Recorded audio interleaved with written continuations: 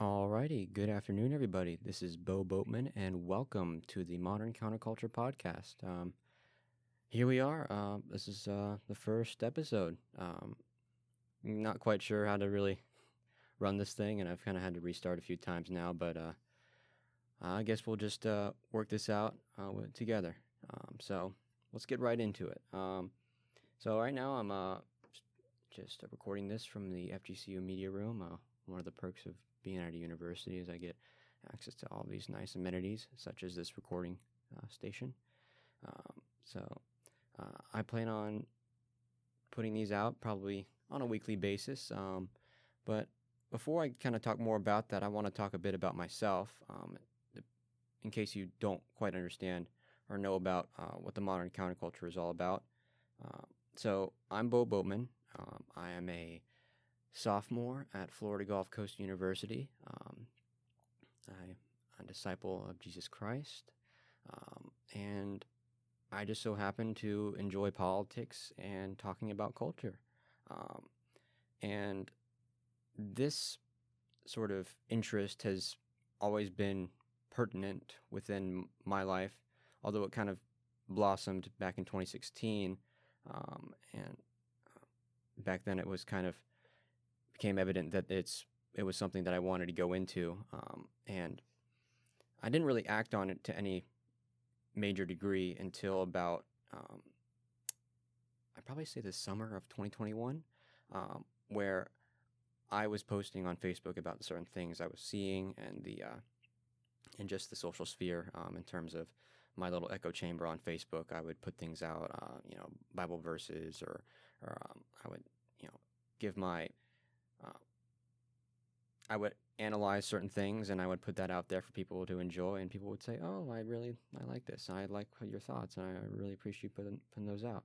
And it got to the point where it was kind of like, well, I'd like to keep a registry of all of these thoughts, and make sure that I'm keeping track of everything, and have something to look back on. So I reached out to an old friend of mine who was actually like a he worked on websites. He was a web designer, and I asked him, like, "Hey, is there any way I could pay you to design this site for me or anything like that? I wanted to basically have like a little personal blog going on." He's like, "Yeah, I'll then just do it for free," which was really sweet of him. And he went ahead and spent about probably 2 months working on the site, and I suddenly had the moderncounterculture.com. It was the name I came up with kind of in the process of designing the site. The name is derived from the original counterculture. The counterculture of the 1960s was basically it was the cultural revolution that took place, wherein you had the racial reforms with the Civil Rights Act. You had the sexual revolution, where people started to distance themselves from the nuclear family and say, "Oh, you can sleep around with whoever you want, or you can do this or that, or you can sleep with somebody of a different gender," or things like that. And what's interesting, what I've kind of come to conclude from that, is the counterculture of the 1960s has to some degree become the mainstream culture of today. If you really look at the fundamental aspects of that counterculture, all of it has seeped into the mainstream media, or the culture that much of the progressive side of politics tends to triumph. So you look back and see these seeds of derision kind of being planted back then with you don't need to get married to be in a sexual relationship. Oh, you don't need to do this, and you don't need to do that. And you see these long-standing rules that kind of held the familial aspect of society together start to fragment, and now you're to the point now where you have you have transgenderism and the whole theory behind that, and the cascading understandings regarding gender spectrums, and now you're seeing it even going into schools for and falling into the hands of minors. And this ideology, and people praise it, they triumph it, and uh, they herald it as fresh and needed in society. And what I really wanted with the words I put out there was to be the antithesis of that. Um, I wanted something that could call back to the way things were before this, even beyond just the nuclear family of the 40s and the 50s. I'm talking about like the biblical family. That's not just the mother and the father in the household. I'm talking about, uncles and aunts and grandparents and all of these familial relationships being within a common community, um, all constantly sort of edifying one another. Um, and to some degree, today that is somewhat taboo if you really look at it. So that's how I kind of came up with the name, the modern counterculture. Um, and so yeah, I got that site all together. I started putting some things out there. I had just certain. I would go out and I would document things. I would record my understandings. I had longer, drawn out things. I had passion projects like stuff with music. But right around, I think it was my first semester here at FGCU, which would be, I think, the fall of 2021.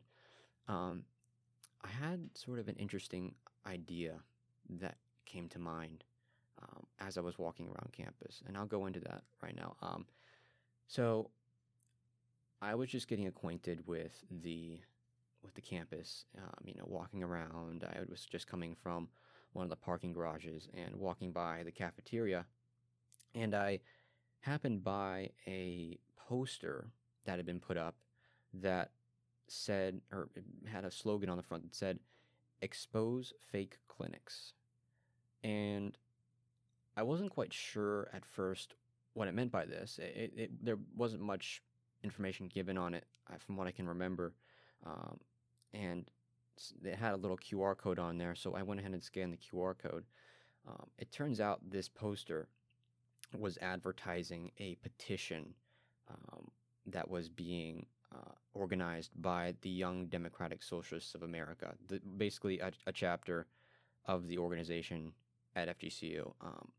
And the petition was stating that there was a resource van on campus from a pregnancy resource center that was essentially putting out false information regarding pregnancies, guilting people out of abortions, not providing the correct access to abortion, and was to some degree, you know, I'm trying to think of a word here, putting out like religious propaganda to some degree. And I was to some degree taken aback by this because in the past I had been to like political events and such, and I had been around the pregnancy resource centers, specifically the PRC of Southwest Florida and community pregnancy clinics, and I had seen the way they had operated. This petition also referenced and alluded to basically stating or making the claim that this resource van didn't have medical professionals on staff, and these centers basically didn't have like the correct privacy, like the privacy, I forget the name for it, but like it didn't have, they weren't HIPAA certified. And once again, I didn't think that this was accurate from what I understood about these resource centers, because I talked to many people involved in them. They're legitimate doctors that worked at these centers. So I kind of got the idea. I was just sitting down one day. I was like, well, what if this petition is out there, being put out to students, and they don't know what a pregnancy resource center is. They don't know. They haven't been around them. They have no experience with it, and they just see this petition that's saying, oh, they're doing this, they're doing that, they're doing whatever, and they don't see the other side, They don't see what the pregnancy resource centers say, and they'll just go and sign the petition, and the van will get taken off of campus. So what I went ahead and did is I reached out to, I believe I think I reached out to three. I think I only got in contact with two local resource centers. I reached out to the PRC of Southwest Florida, and I reached out to the CPC. Both of them got back to me very quickly. I told them my idea. I basically wanted to meet with two executives with the resource centers and sit down and talk with them about these claims. And both of these centers were so kind to basically have me sit down with like the executive directors of both places. It was a fantastic experience. I sat down with Nicole Shanks, who is I believe the director over at the Pregnancy Resource Center of Southwest Florida. And then I sat down with Scott Beyer, who is the director for the community pregnancy clinics, which is actually quite it was crazy to kind of sit down with them, because CPC is, I believe, the second largest like organization that has resource centers in the United States. So it's a big name, and I had the opportunity to sit down with them. So I went ahead and met with both of them over the course of about 2 months, and I went ahead. I just formulated up some questions. I sent it over to them. We sat down and we had an interview.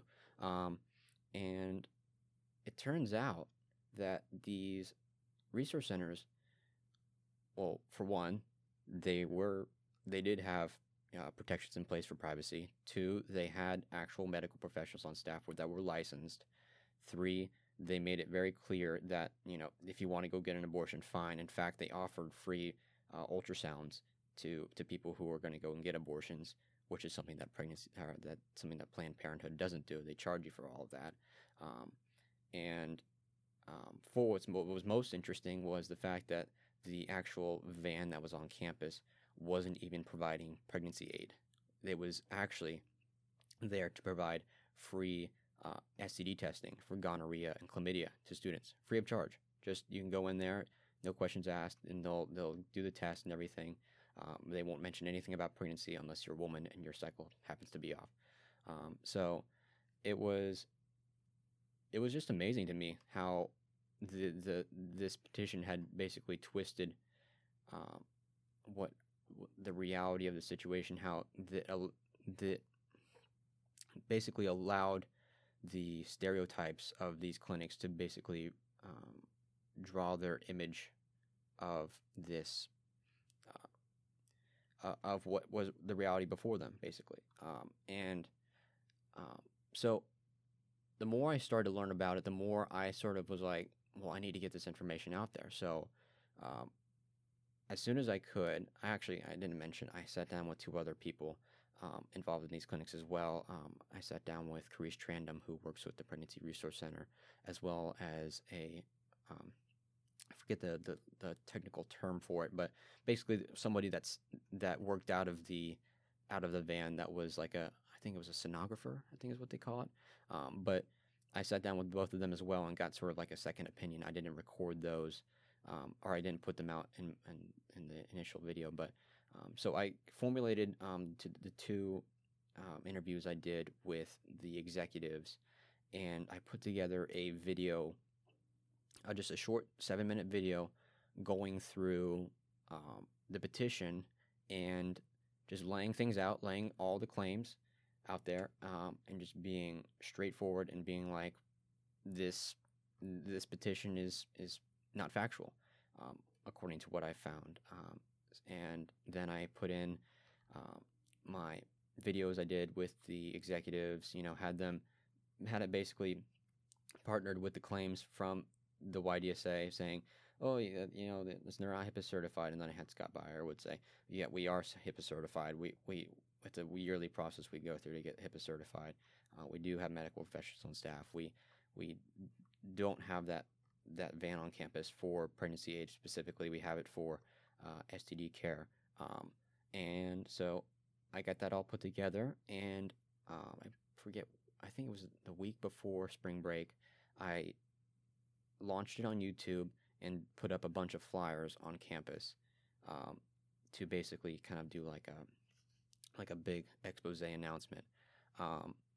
And funny enough, about 2 days after this, uh, these posters were put up, I came back to campus, and all the flyers had been covered up by the YDSA, or some were actually taken down, um, and they were being covered up by this counter flyer that basically stated that I was taking them out of context, and if you really look at their claim on their petition, they were somehow I was incorrect with my understandings, which was just a desperate kind of claw at some sort of uh, to kind of gain the sympathies of the student body and be able to make me seem like uh, I was not giving them a fair shake, which I was. I went through their resource page they had on abortion care. I went through their full petition. I made direct quotes, and yet they still were trying to purport me as being, uh, you know, basically putting out misinformation.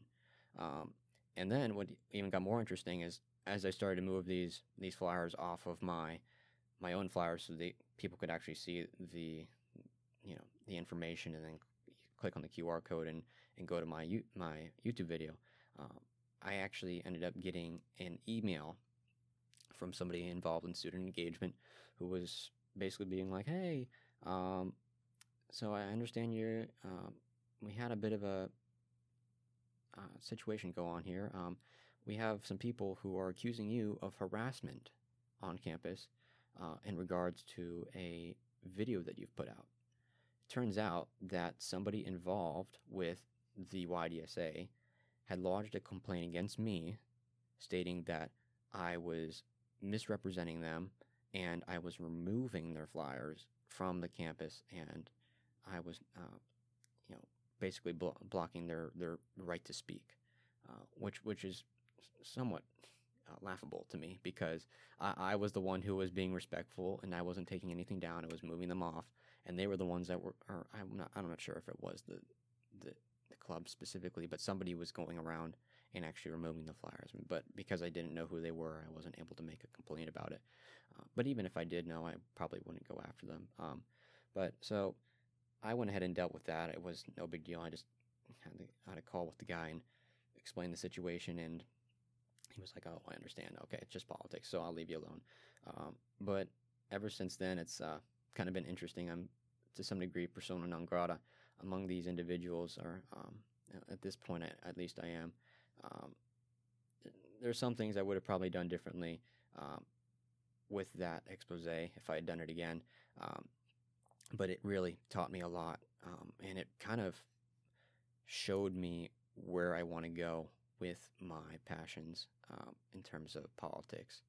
Um, it was somewhat eye-opening to see like who I could reach if I did things right with the work I put out. Because not to kind of self-aggrandize, but I mean I'm a decent writer, and I can speak well, and I can record videos, and I know how to do these things, and I know the stuff.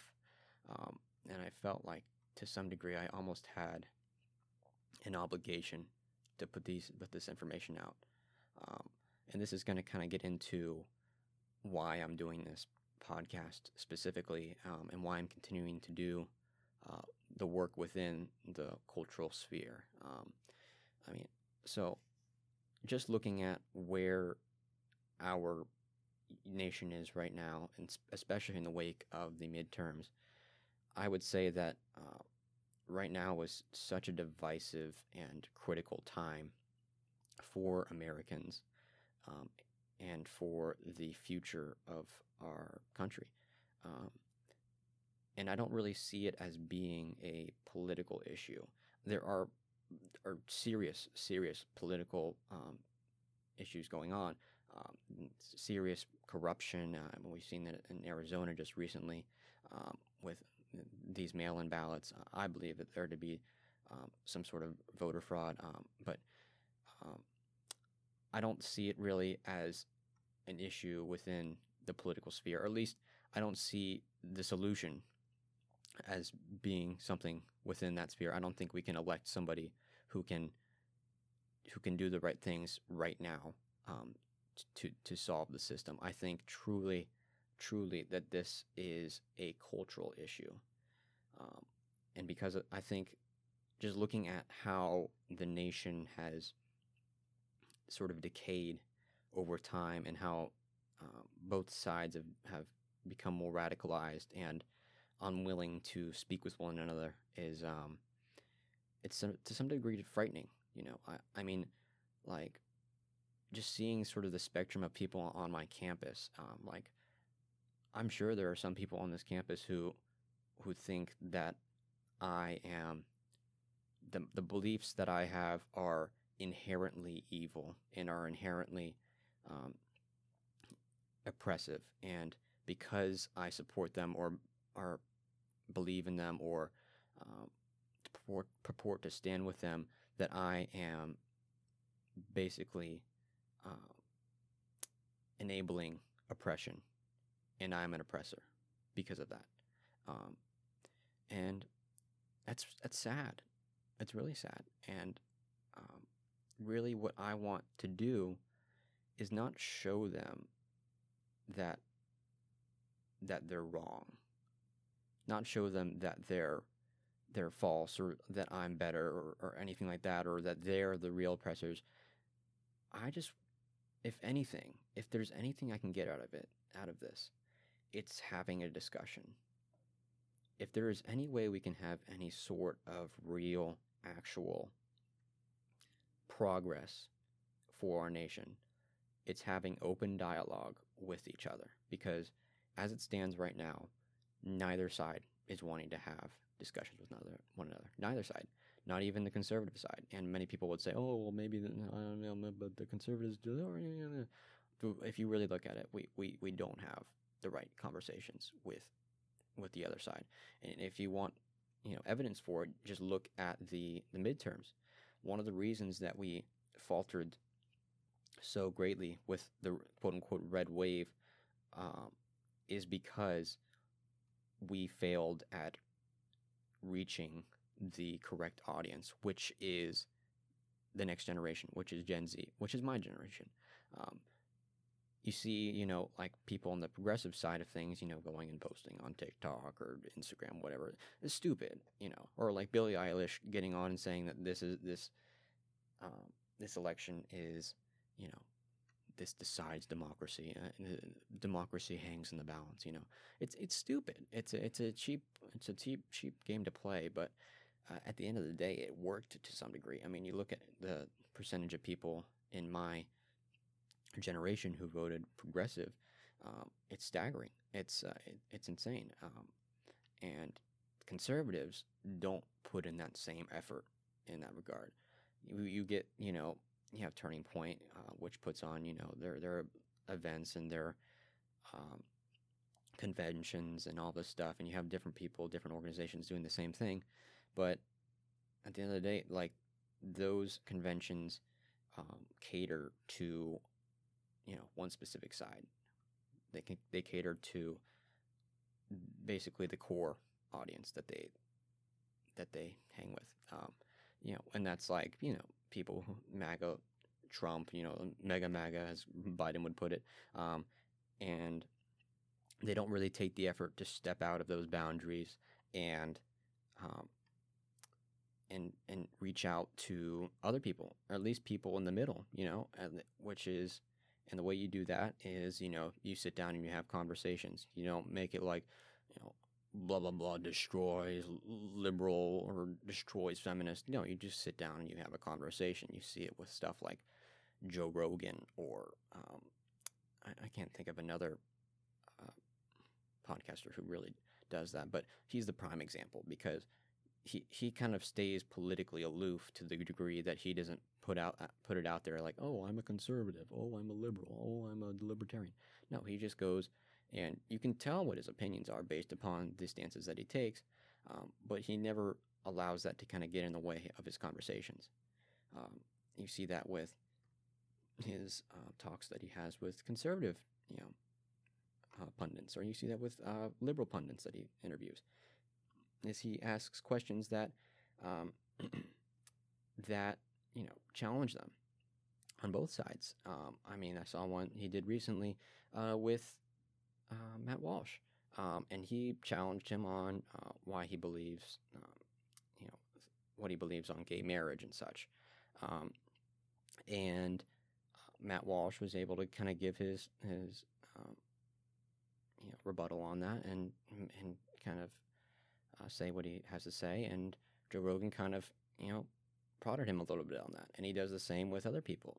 And that's just part of having the conversation, is kind of finding those weaknesses, and not making it as if it's a moral fallacy or a moral, I forget, I can't think of a word, but to not make it like a moral issue. Really just to kind of look at the logic behind it, and maybe offer a critique to some degree. But anyways, I'll go ahead and move on. So I think the right really needs to move away from the echo chambers that they found themselves in, with the Facebook mom groups, and really kind of work towards expanding and reaching out into these new spectrums, these new, new spheres of influence, I would say. And the way you do that, I wouldn't say you have to like get on TikTok or Instagram and start doing goofy dances. I would say, I would rather, I would just rather see younger people be lifted up and popularized, and you see people within that social sphere kind of be uplifted, or maybe create events or environments that are, I hate to say the word safe, because then it sounds like safe space, but almost accessible by both sides of both sides of the political spectrum. And I think to some degree, having a podcast like this is part of that movement, part of that push. And that's why I kind of wanted to start it, is because I think that having a podcast like this will be important for creating a space where both sides can be equally heard. And that kind of will go into now how I really want to plan, or how I want to basically run this podcast to the way, I'm trying to think of how I want to state this, how I want to run it so that the vision is upheld, if you get what I'm saying. So I'll just kind of go off and list how I'm going to try and make this kind of like a rules and bylaws for this podcast, just for anybody to kind of go back and to check with, or for myself to check with as well. I'd say anyone and everyone is welcome to join this podcast. This isn't, a religious podcast. This isn't a political podcast. This isn't a cultural podcast. In some ways, it's all three, and maybe a little bit more on top of that. And with that, it's not biased. I don't want to make it, really targeted towards one side or the other. I might fail in that to some degree, but I want to make it to where it's accessible to both sides at least. And with that, I want to be able to offer any viewpoint. I want to at least provide a space for any viewpoint to be heard, so long as it's appropriate and respectful to some degree. And it can be a bit of a gray space, I would say, but I'll use my judgment on that one. And anyone that comes onto this podcast that I would say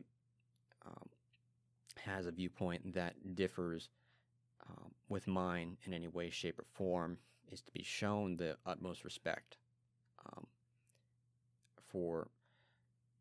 in terms of how I treat them on this podcast, and how they are represented. I don't want to be making jokes. I don't want to be disparaging them, saying they're evil because of that. I don't want to do that, and that goes more into my following kind of rule for this. I want to make a conscious effort not to disparage anyone, without specific evidence or backing. And it doesn't sound great when I say it, but maybe I can rephrase it. I don't want to really highlight anything in a negative fashion without there being specific factual backing for it. That's a better way of putting it, I would say. And to some degree, I would say that because I don't inherently see individuals as good or evil. I see it as a bit of both, and to some degree, I see evil as evil, and people can simply we live in I'm trying to think, how do I? Is it deceptive? Yeah, it's deceptive. We live in are deceitful. That's it. We live in a deceitful world, and people are deceived. I'm inherently deceived. I've struggled with deception for all of my life, and everybody's struggled with some form of deception. And to some degree, this podcast is the aim of it is deciphering what really is deception. What can we see as deception, and how can we bring people out of it? So I don't want to, harden anybody's heart by saying, "Oh, you support this? Can you believe you're evil for doing that?" Or no, and because that's just going to harden people's hearts, and then we're not going to have any really effective dialogue. It's not going to change anybody's mind. It's just going to make people angry, and it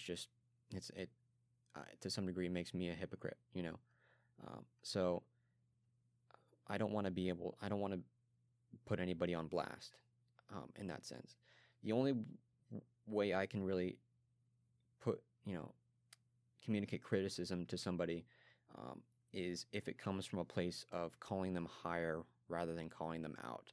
That's a phrase that my buddy kind of uses. I'm not calling you out, I'm calling you higher. It's any sort of criticism is not really meant to be a point of disparagement or a point of like, of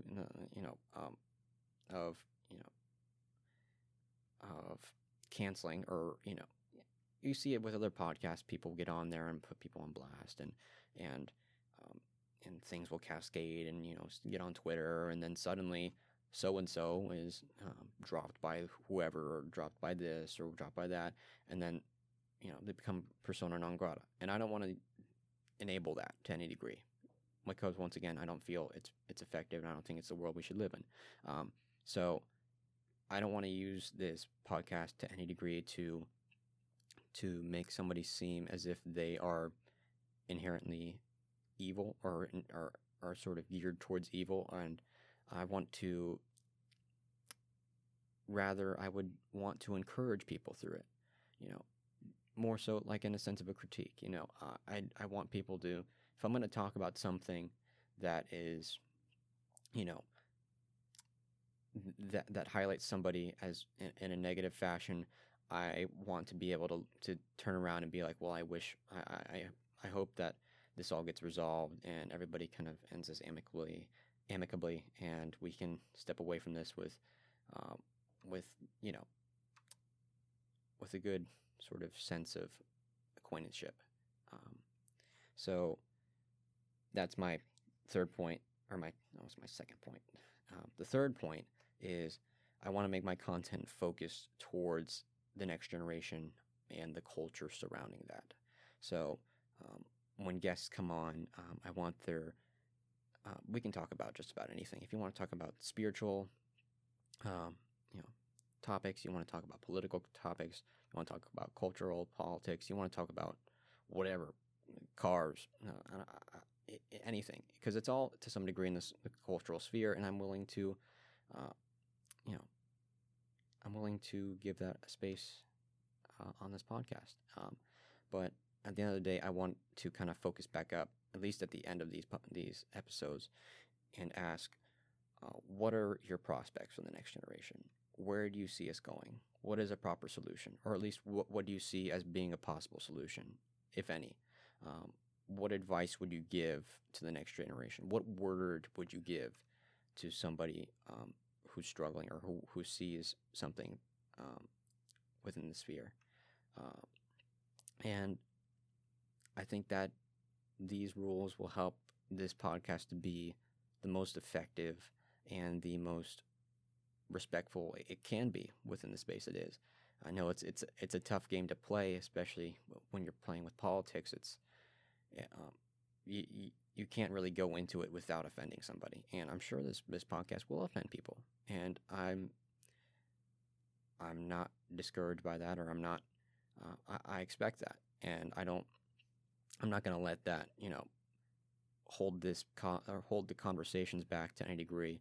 And I certainly won't let it impact what I talk about either.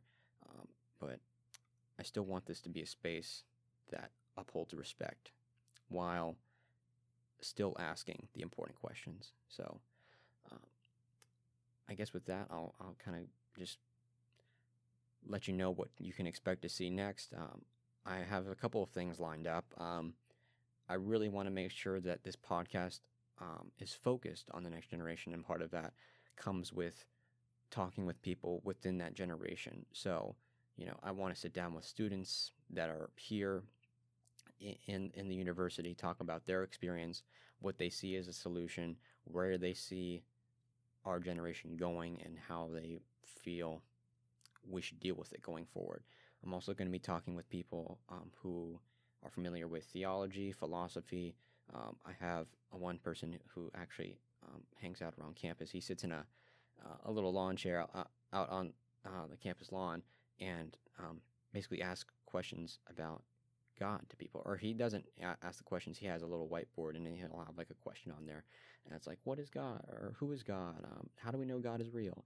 And he allows students to come up and have conversations with him. And he's actually, I forget if he's been to seminary, and he has a pretty lengthy pedigree in terms of his knowledge on theology. I actually had a brief lunch with him just last week, and I think he will provide some really interesting background on theology and the existence of God, and how we know God exists, and how we as believers need to operate in this broken world. So he's going to be on at some point in the future.